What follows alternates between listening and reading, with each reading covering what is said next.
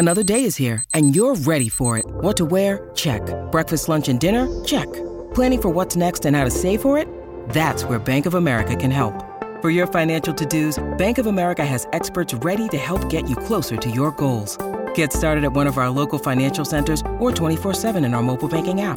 Find a location near you at bankofamerica.com/talktous. What would you like the power to do? Mobile banking requires downloading the app and is only available for select devices. Message and data rates may apply. Bank of America N.A., member FDIC. Ladies and gentlemen, it is showtime. Please welcome the team of the Fulhamish podcast.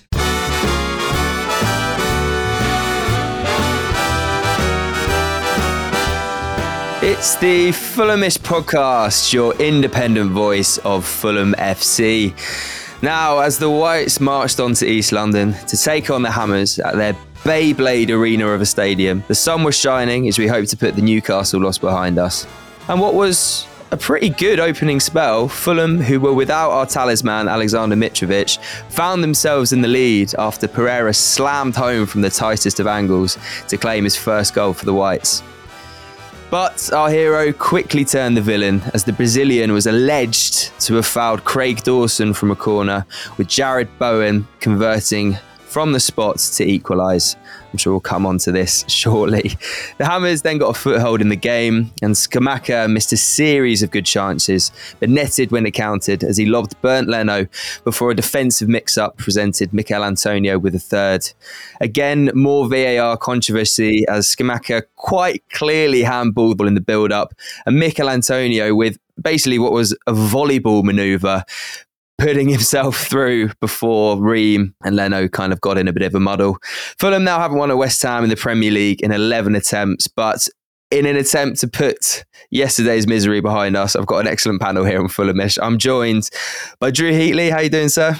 Hello, George. Yeah, just about getting over it. I'm sure this will be a bit of group therapy today. Yeah, it's your local match, is it not? Is it just a short hop, skip and a jump away from where you live? Yeah, that's right. It was a short walk, but the walk back wasn't particularly enjoyable. A lot of angry words shared between me and my mate as we headed back about the injustice of it all. Yeah, I can imagine. And I'm also joined by Dom Betts. How you doing, mate? I felt better on a Monday, I won't lie. But it's what it is. We'll get on to the situations later. But, you know, we're still in the top half of the table, so there's always the positives. Yeah, good man. I can't imagine there are many Mondays that you feel good regardless of the Fulham result. Is that would you say that's fair to say? Yeah, that's a fair point. But I mean, yesterday's probably the first Sunday in a while I haven't gone to the pub, so I feel all right. But yeah, watching Matchday 2 just infuriated me even more than usual last night. Yeah, it did not make for very good viewing, let's put it that way. But there's plenty to talk about on today's Fulhamish, that's for sure. And we had some very good 3-word reviews as well. Drew, would you care to do the honours, please? Yeah, so I went to Instagram today because it seems to sometimes not get as much love as Twitter. So we've got Wadey FFC with West Ham United, which you can't really beat. And I know there was a few on Twitter that said that as well. I mean, it really writes itself, doesn't it? Yeah. We've got the Ed Wisms, and I'm sure I've butchered that, but there's no punctuation in these handles, so bear with me. He or she came in with Killer Hand Job, which is a classic. We got football fan Freddie, hammered by VAR. And we've got Glyn White, 31, with West Harlem Globetrotters, which is also very good. Nice. Excellent stuff. Dom, I thought Fulham went into the game pretty strongly, As I mentioned in the intro, we were without Mitrovic.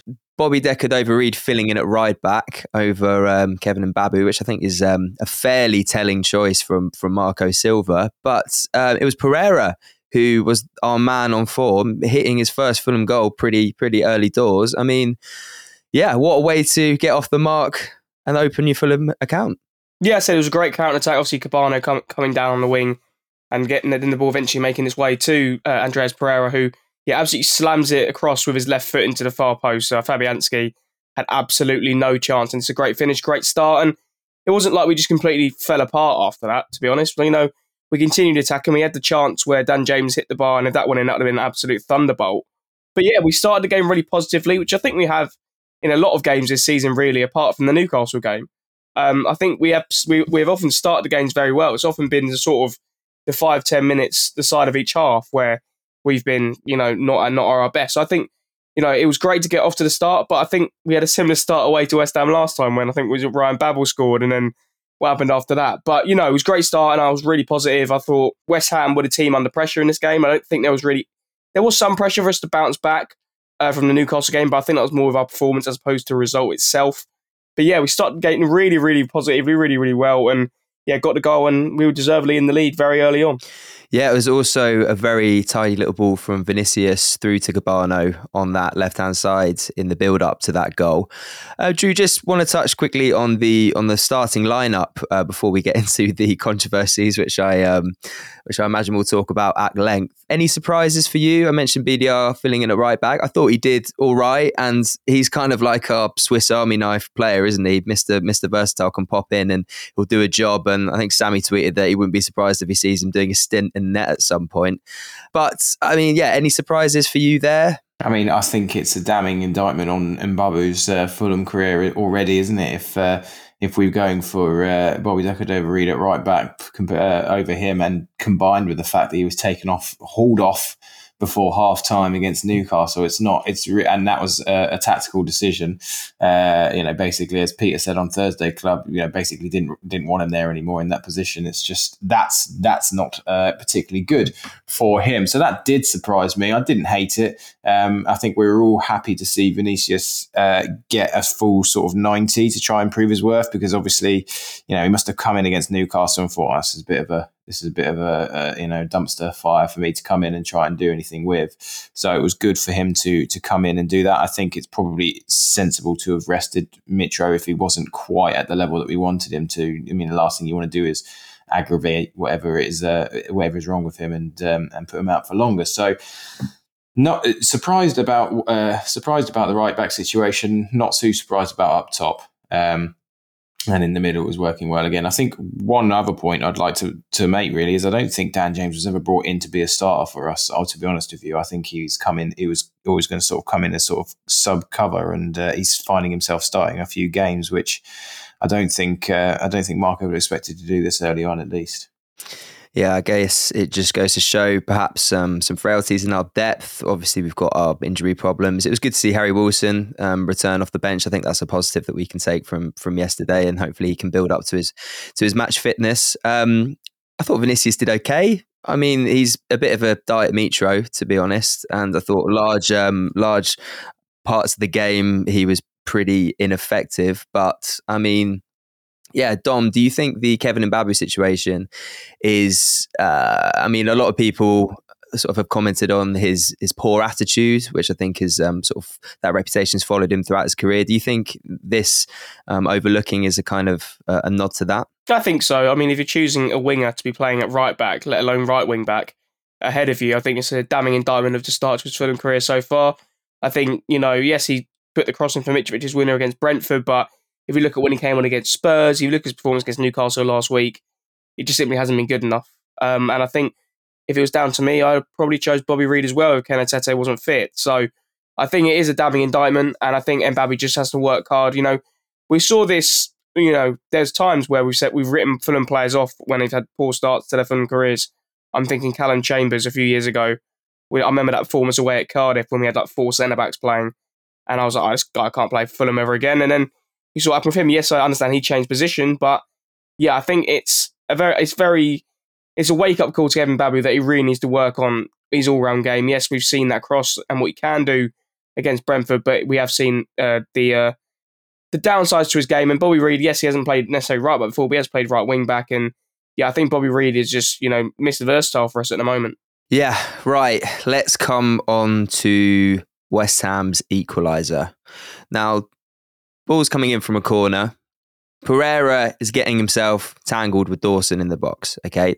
First time they make contact, they both tumble to the ground in what looked like a sort of WWE chokeslam maneuver.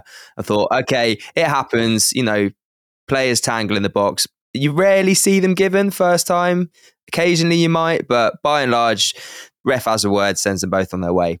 Pereira and Dawson then continue to tangle as the West Ham supporters get more and more agitated. I think there's 3 or 4 times where, they sort of come together until finally, as the ball goes in, Dawson charges into Pereira and basically takes a forearm to the underside of his chin. They both hit the deck and a penalty is awarded. Okay. From what I can tell, they must have checked that on VAR. They must have had a look. But if you take that isolated incident that the penalty was given for, that is never a penalty.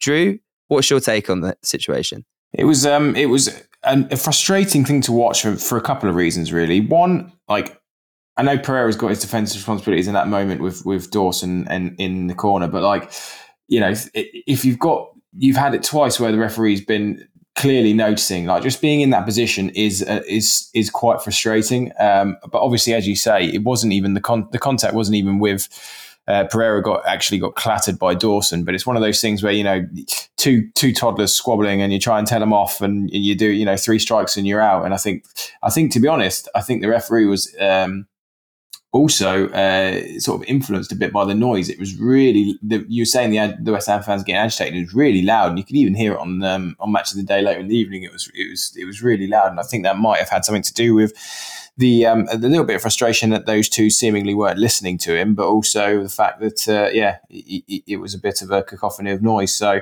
yeah, really frustrating, especially in the fact that it wasn't actually Pereira's fault in the end. But it's just one of those things when you're in that situation and you're putting yourself in the mind of the referee.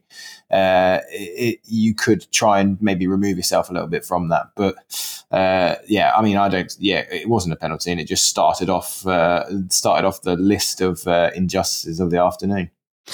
Yeah, it was. My initial reaction was that was really stupid from Pereira. I just assumed that he had just, you know, put his arm around him and they tumbled. But upon watching the replay, I thought, you know, that was pretty harsh. And yeah, as you said, the West Ham fans, example of, you know, the 12th man. I thought by and large for large spells, West Ham support wasn't particularly anything to shout about. But it just so happened that in that moment they really made themselves count. Dom, just quickly, what was your take? Do you think it was a penalty or not? When it first happened, I was like, can't really argue. He's been told 3 or 4 times. And that was just seeing it at the time. And, you know, you didn't really see the proper slow motion of who made contact with each other first, really, until Match of the Day last night. So, but I still stand by what I said. I think it's still just stupidity. I know the corner was coming in, but I just removed Pereira from that situation.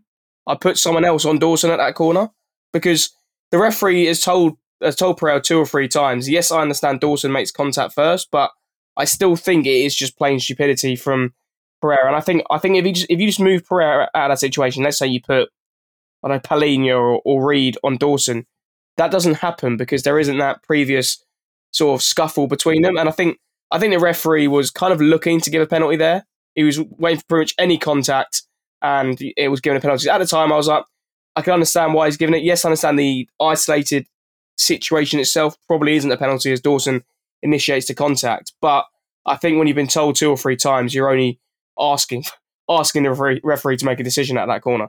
Yeah, I thought it was a shame because it really, you know, as you said, if Dan James's effort had gone in, we would have been 2-0 up and it's a completely different game. And all it takes is that one moment and the game is completely flipped on his head. I thought after that, we got cut open defensively far too many times. There was miscommunications, players out of position. Scamacca could have had a few. If it weren't for Bernd Leno's kind of heroics, really, he made a series of really, really, really good saves, and Paqueta was linking with Scamacca really well and causing us all sorts of issues. I was sat watching with Sammy and I asked him, okay, if you could have Alphonse Areola or Bernd Leno in goal, who would you choose, Drew? Oh, God.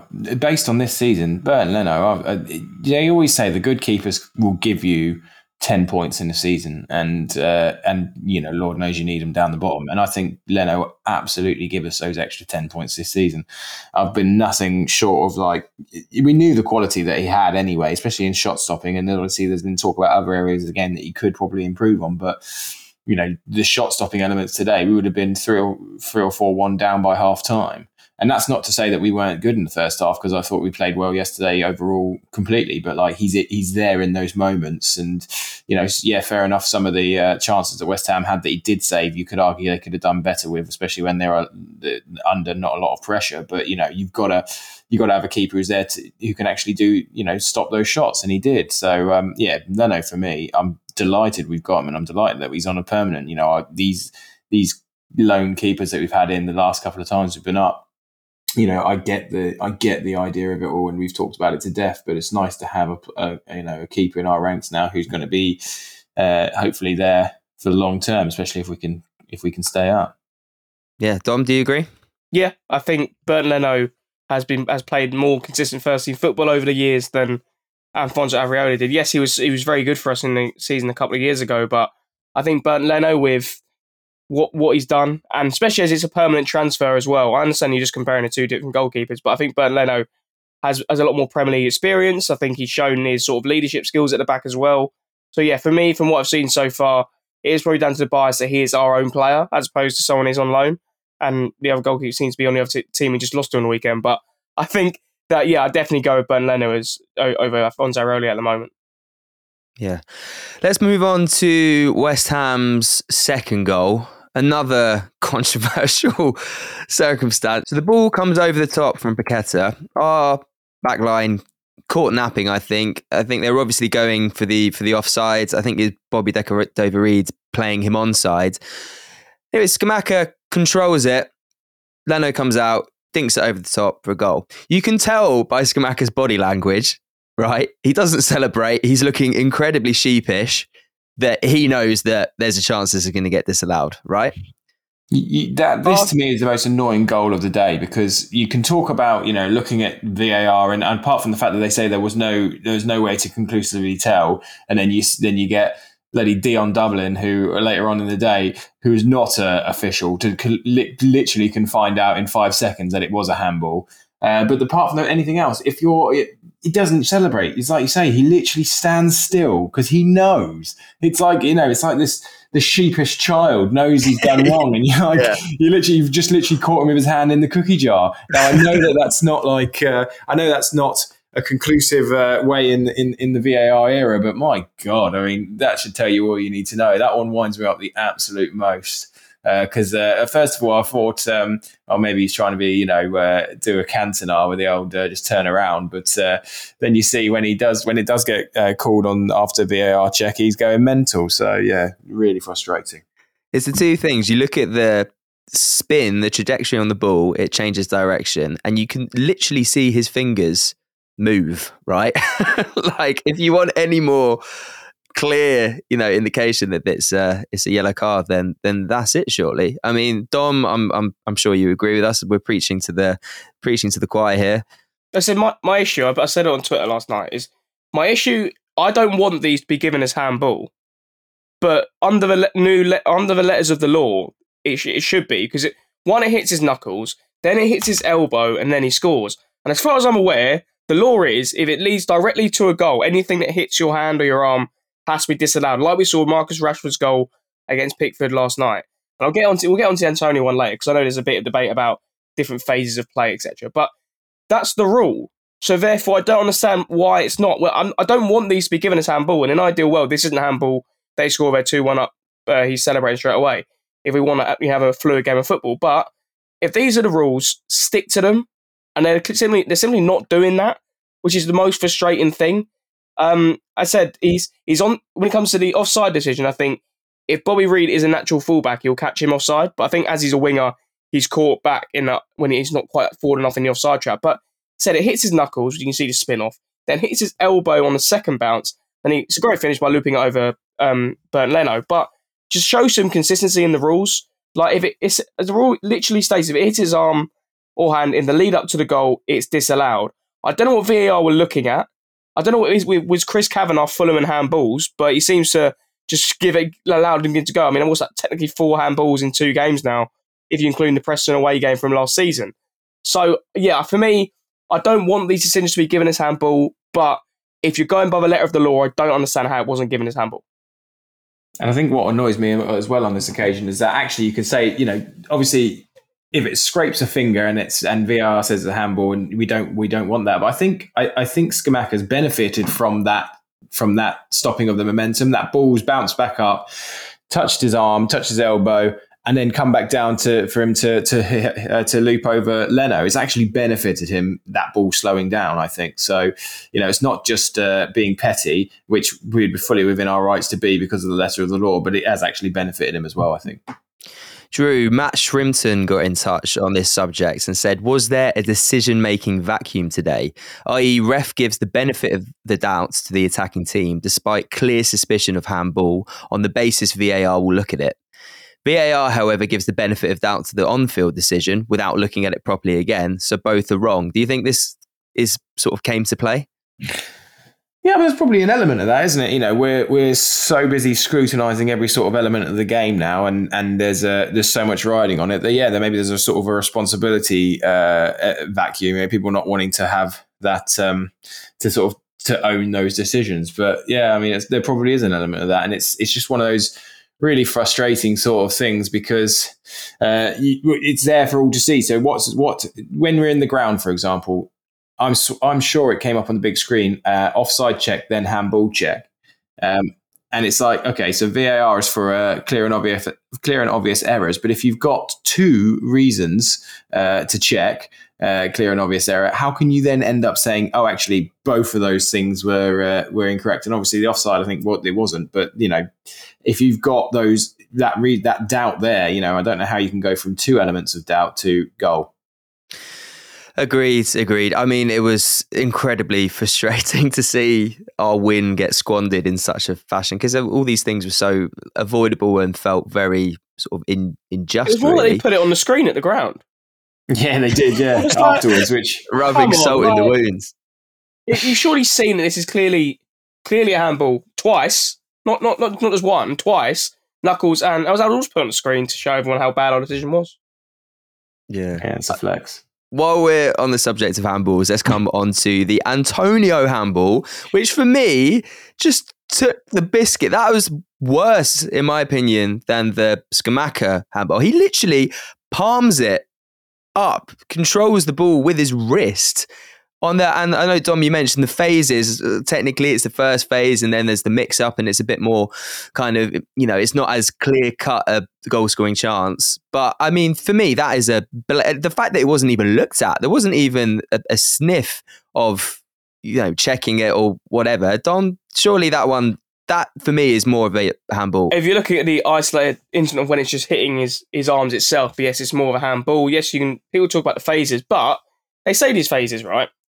Rashford's goal, I'm going to keep going back to this Rashford goal because it's living in my head rent-free, right? So this goal gets disallowed, right? Rashford doesn't just go past Pickford and go. The ball hits Pickford and it comes back to Rashford. So therefore, surely that's still a second phase of play if there's been a touch from the opposition player.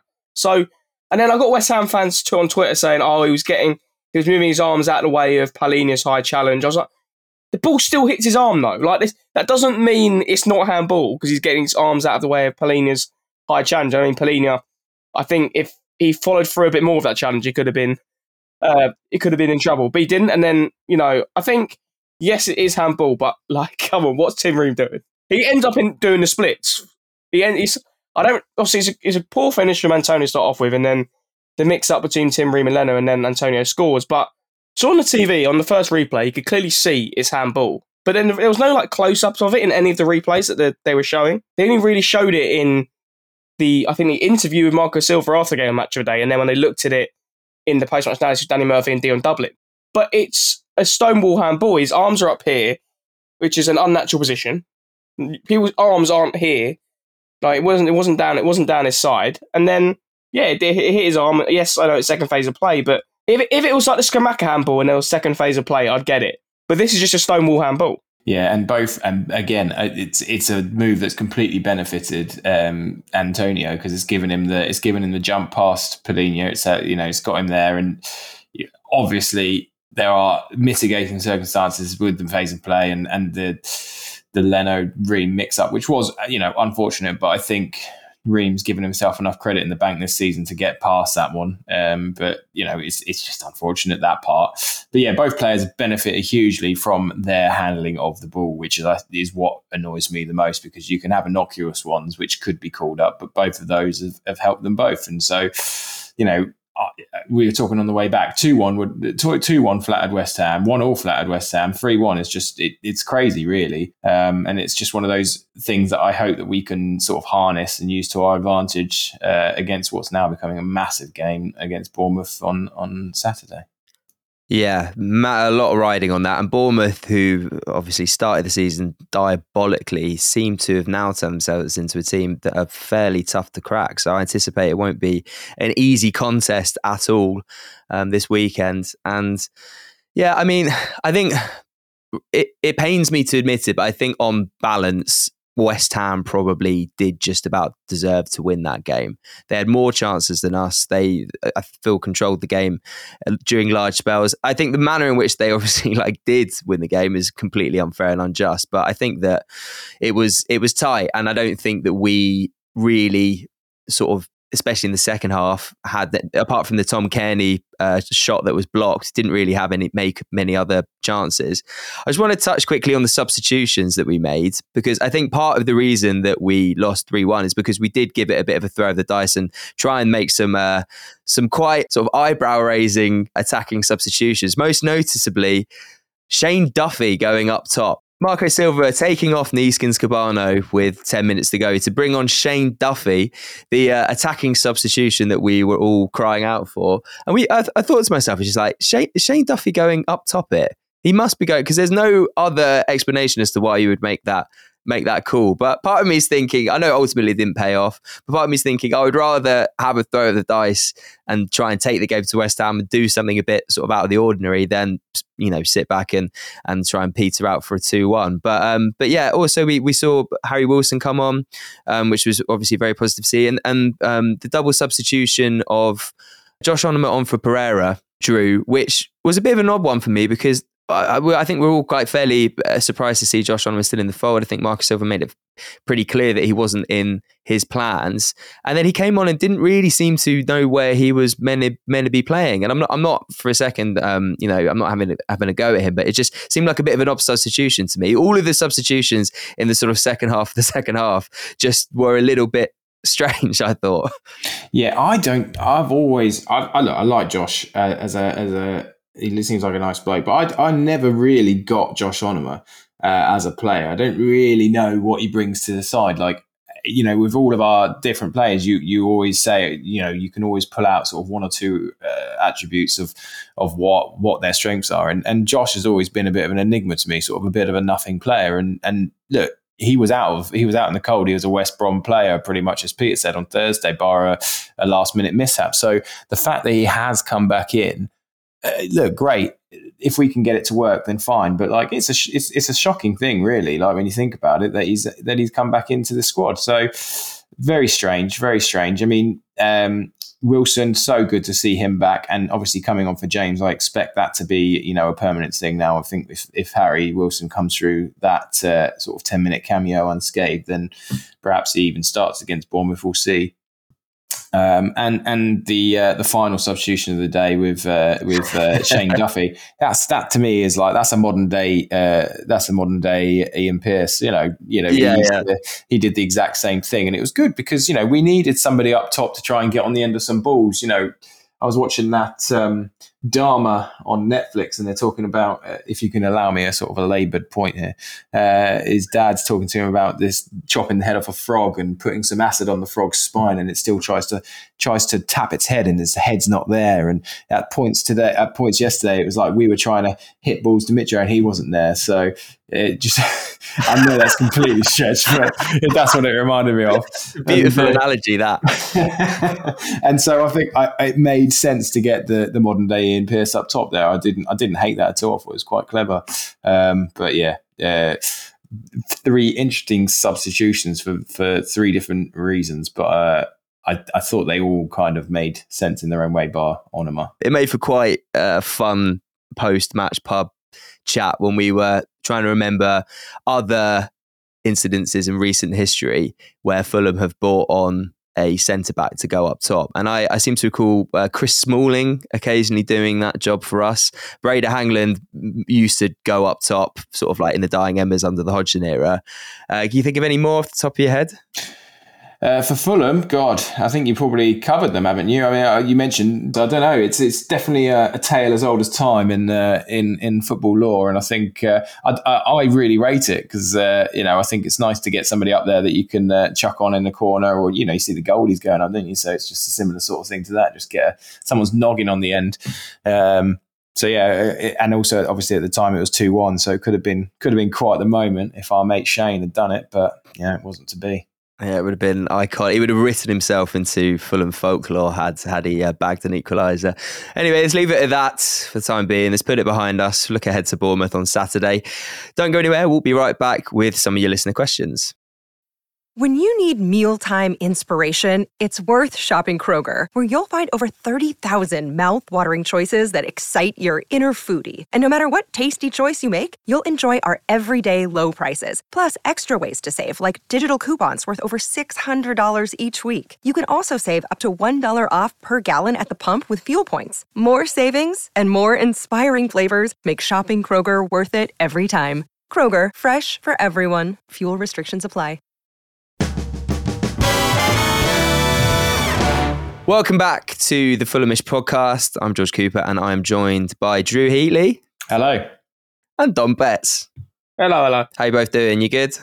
All right. Yeah, I think this sort of, just this therapy of going back after last night's decisions has been quite nice. Yeah, I've enjoyed it so far.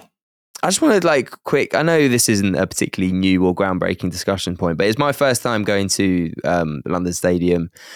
I used to go to Upton Park. I went twice in my teenage years, and I absolutely used to love it. I thought it was one of the best stadiums in the Football League. And I think yesterday I felt really sad for the state of modern football and particularly West Ham fans, because I just thought it was just pretty soulless, to be honest. Just quickly, what's your take on the situation with the West Ham ground? I don't hate it. Everybody does. Everybody dislikes it. I don't hate it. I just because it's a hop, skip, and a jump away from your.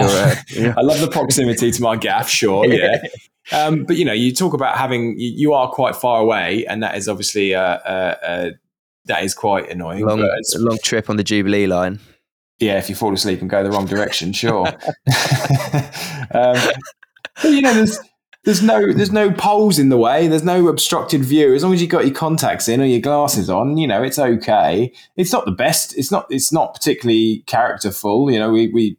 I've been to Upton Park as well back in the day, and that's a lot nicer experience in terms of proper football experience. But all of these grounds are happening now. I'd much rather go to an Olympic Stadium, London Stadium, whatever you want to call it, than a St Mary's or a Walker's Bowl or whatever they're calling it nowadays, where those ones from the early noughties, where these identikit stadiums popped up, and Hull as well, and all these things that look exactly the same. I'd much rather go to London Stadium than those, but I appreciate. Is that because they take 2 or 3 hours to get to, though, Drew? Yeah, exactly. Yeah. Follow Fulham midweek /locally. No, but yeah, it's got something about it at least.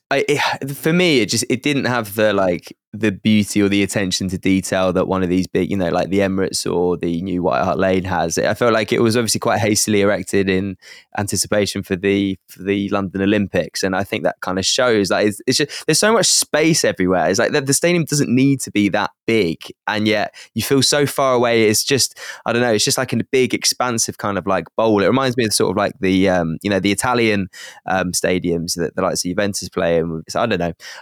Maybe it's just because I was grumpy having fallen asleep on the Jubilee line on the way there. So the journey took me well over 2 hours. But anyway, what's your take, Dom, quickly? I just think it's a soulless shithole. And that's what we wanted. There you go. That's the soundbite. Cool. Let's move on to some questions. This first one I'm going to throw to you, Drew. This is from James Barron. G'day, guys. I'm watching Fulham last night, brackets Australian time, and I'm struck by how good they can be, and in a nanosecond, how vulnerable they become.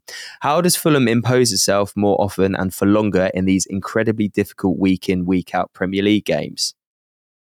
I think we started to do it quite well at the beginning of the season. We kept up some excellent intensity levels, and especially in the first game of the draw against Liverpool, and then Brentford as well. I think we definitely got it in us. I think what would really help is having a full strength side.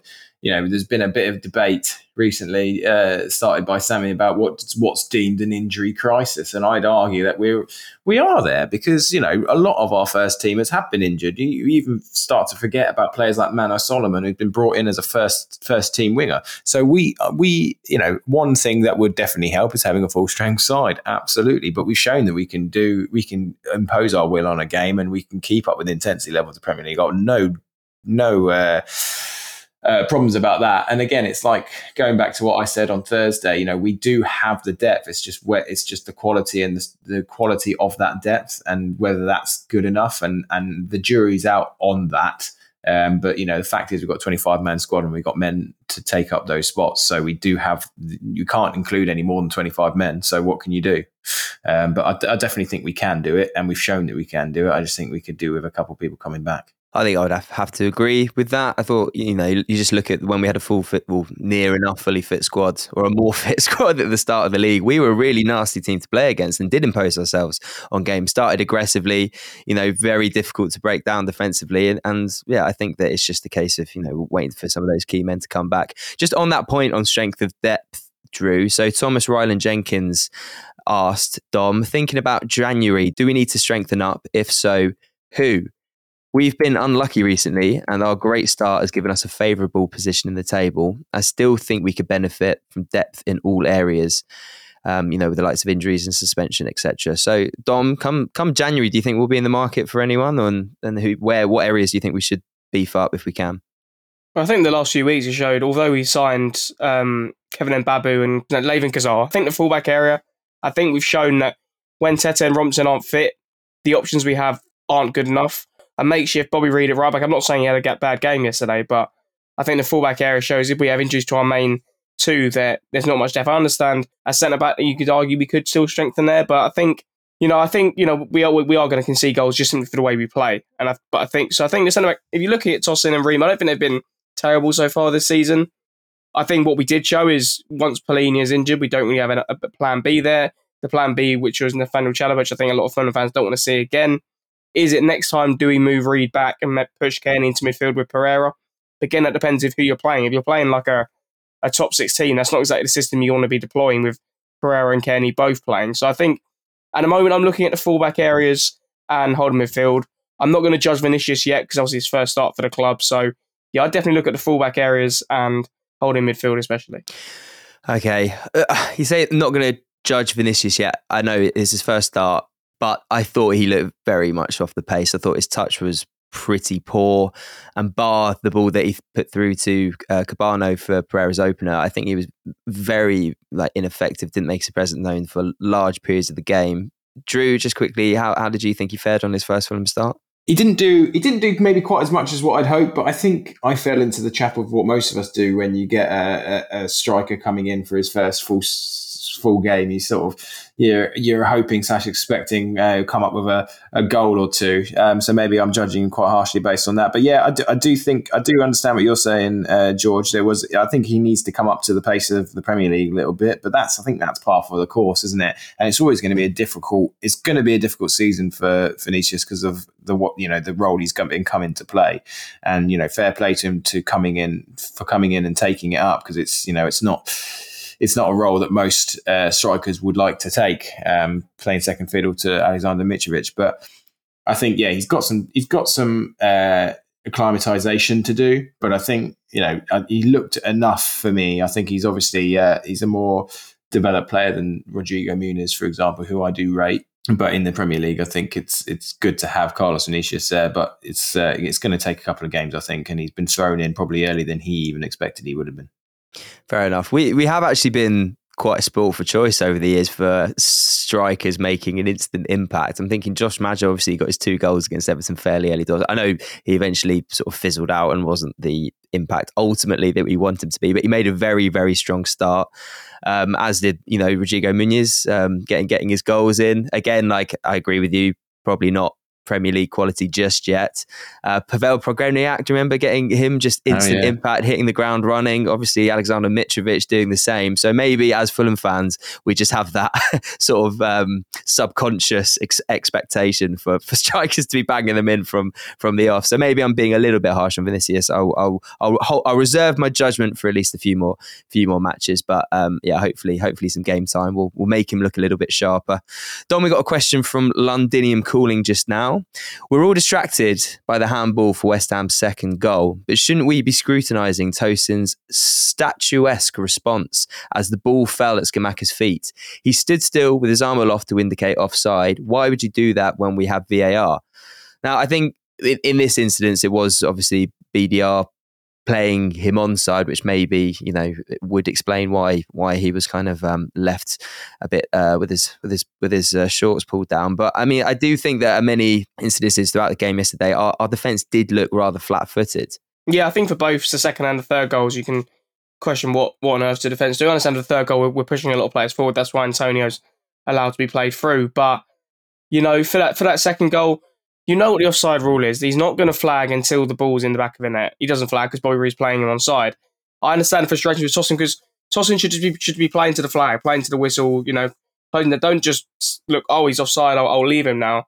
I think he should be sort of trying to push back and trying to get a challenge in, but he doesn't do that. I think the blame here is, obviously you can put it on Tosin, but I also think it is just on, not necessarily blaming Bobby Reid, but I think it's, as I mentioned earlier, just because he's not a natural fullback, he wasn't sort of part of the offside trap. And I think if it was Kene Tete there, Kene Tete would have been pushed up and Scamacca would have been caught offside and the goal would never have stood. But yeah, I guess you can blame Tosin there, but I think people are sort of trying to find reasons to blame for the defeat of the game. I think simply we've not been good at the back all season, so I don't think it's necessarily anything new. Drew, do you think it's time we start bringing Diop in from time to time to experiment with our backline, or are you on the school of keep it consistent? I fully expect him to come in at some point in the next few games, because as Dom said, look, we're shipping a lot of goals, and in this league, you're not going to win games if you're shipping goals. You concede 3, you're going to have to score 4, etc., etc., etc. And we, especially when Mitrovic is out, we're not going to be doing that. So a lot's been said about obviously Tim Ream having a good season so far and things like that. And yeah, he has. But we are still shipping too many goals to be putting ourselves in a position to get good results regularly and consistently. So yeah, Issa Diop was never brought in to be on the bench. For me, it's kind of like a Rodak and Leno situation. At some point, I expect Diop to come in and take the place of Ream because that's why he was brought in. And the reason he hasn't come in so far is because Ream's performed really well. Now, as I said literally 2 minutes ago, Ream's got enough credit in the bank to get away with the error with Leno, but I think there's probably not much more in the bank than that. So it's going to be interesting to see what happens because we have been shipping too many goals. So yeah, short answer, yeah, Diop, I'm pretty sure will come in before I start carving me pumpkin, but let's see. I quite like that expression. Sounds like we play West Ham some sort of old Cockney sort of rhyming slang. Before I start carving me pumpkin, IVC. But yeah, on that point, Michael B asked, too many goals conceded with defence playing quite well as a unit. Dom, just quickly, what's your solution? You're Marco Silva. I think it's getting our fullbacks back fit. Personally, I think it's getting Kene Tete back in the side. I guess people have mentioned about Diop. I haven't been, apart from, to be fair, when he came on against Newcastle last week, I haven't been hugely impressed with him. I think the results we've got this season, I think it's just probably it's the first time in about 2 years we sort of had back-to-back defeats and we're in a sort of bad run of form. But I think if you look at the starts of the season we've had, there's no reason really to change anything right now. If it continues, if we don't get results, let's say against Bournemouth and Villa, for example, then I could see the argument to change anything. But at the moment, I'm fine sticking with what it is. Yes, it was a poor day at the office the last couple of games. We were a lot better yesterday when we were against Newcastle. But I think from the start of the season we had, every fan would have taken it. So I think you've got to sort of just trust Marco Silva to make the right decisions, and he'll make changes if he sees needs fit. Yeah, just Dom, you mentioned the fullbacks there. Joe Cook asked, why do we pay transfer fees for 2 fullbacks that are deemed so poor that we play a 35-year-old centre-back or wingers instead? Did Marco want these players in the first place? That's the question that I want to focus on because I know we touched upon the Mbabu situation earlier on. But do you think that, Kurzawa and Mbabu were Marco Silva's choice, or do you think they were brought in? I think Mbabu was. I don't think Kurzawa was. I think Kurzawa was because Joe Bryan wanted to leave to play first team football and we needed to sign a left back, and he was one of the options available to get done on deadline day. That's why I see it. I think Mbabu, because it was done early, I can see it being a Marco Silva transfer. Maybe he didn't realize how bad he was at defending. I don't know, but yeah, I can't see Kurzawa being a Marco Silva transfer. It just doesn't sort of fit his profile. It's interesting, isn't it? The Mbabu sort of scenario is becoming, for me, more and more intriguing by the week. Just as much as Nathaniel Chalobah is a Silva guy inside and out, you just know he is. They worked together before, and he consistently throws him in when he needs to. Mbabu, he clearly does not rate. So if he is a Marco Silva signing, it's like Dom said. Did he research? I don't know. And also, look, I'm not calling Tymon Mbabu at all. I think I've said it before. There's not been enough sample size to see how he's done. But it's just looking so perplexing at the moment.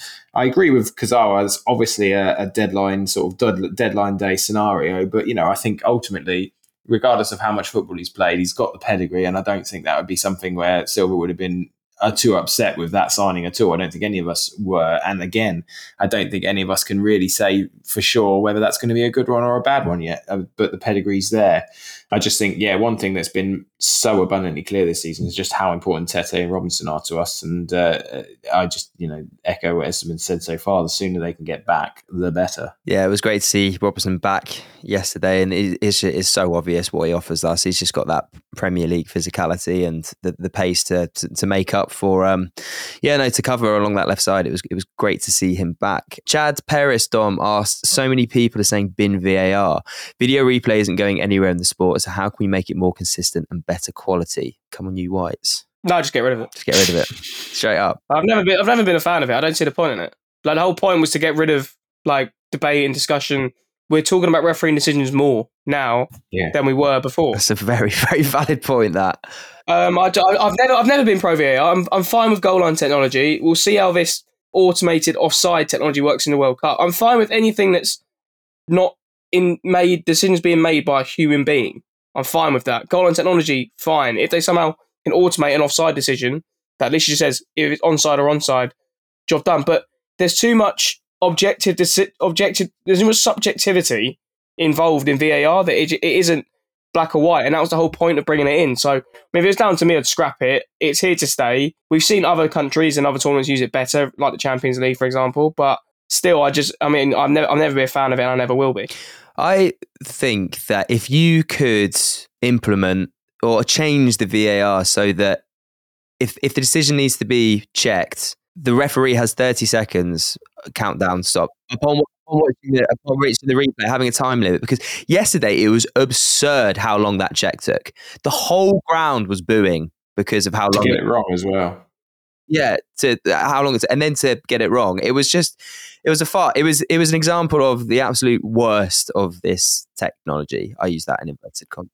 So the main reason I don't like VAR as well, it gets rid of the euphoria of scoring a goal. That's the reason why people go to football, is for those celebrations, celebrating a goal. I don't want to have to wait in 2 minutes, looking at a screen, checking VAR decision to see what happens. So for me, I'll never be a fan of VAR. I never will be. Anything that's automated and instant, like goal line technology, or they can automate offsides, then great. But anything that a human is making a subjective decision about is not going to improve the game. And if it was down to me, I'd just scrap it altogether in football wide. Quickly, one last question for you, Dom. This is from James Gleesh. Coming to England for my first match since before the pandemic, what pub should I absolutely have to hit up pre-match? Well, I think I'd say if you're doing like a list, a little tour, I'd say well, if you're Fulham side, I'd say obviously you got the Golden Lion, Hammersmith Way, you got the Crabtree, you got the Blue Boat right on the river. I'd say also head to the Jolly Gardeners if you're going Putney side, Bricklayers Arms if you like a nice ale. I mean, there's loads, but yeah, I think Golden Lion, Crabtree, and Jolly Gardeners, I'd say the main ones. Drew, do you want to chuck another one in the mix there? Oh, can't be that really. I go Blue Boat, but it's not. I wouldn't say it's one you absolutely have to visit at all. If you want a Fulham experience, then yeah, Lion probably. I'd say if you want historic old London boozer, Bricklayers Arms. If you want a genuine, authentic match day Fulham fan experience, go to the Golden Lion. If you want just a nice pub by the river, go Crabtree. That would be my recommendation. All right, on that note, I think we'll wrap up there. The one thing that's left to do is name the pods. Drew, which one are you going to go for? It's got to be West Ham United, because it does everything it says on the tin, doesn't it, really? I know quite a few people pitched in with that one, so don't at us if you're not mentioned. But who was the one that you spotted? That was Wadey FFC on Insta. That's the one I saw. Excellent. Good stuff. Well, Fulham hoping to put 2 back-to-back defeats behind us as we face Bournemouth on Saturday. Sammy will be back with the Thursday Club on Thursday, funnily enough, so do keep your eyes peeled for that. And yeah, all that's left for me to do is thank my guests, Drew Heatley. Cheers, George. And thank you very much, Dom Betts. No worries, mate. Take care. Enjoy the rest of your week. Ta-da. You waits.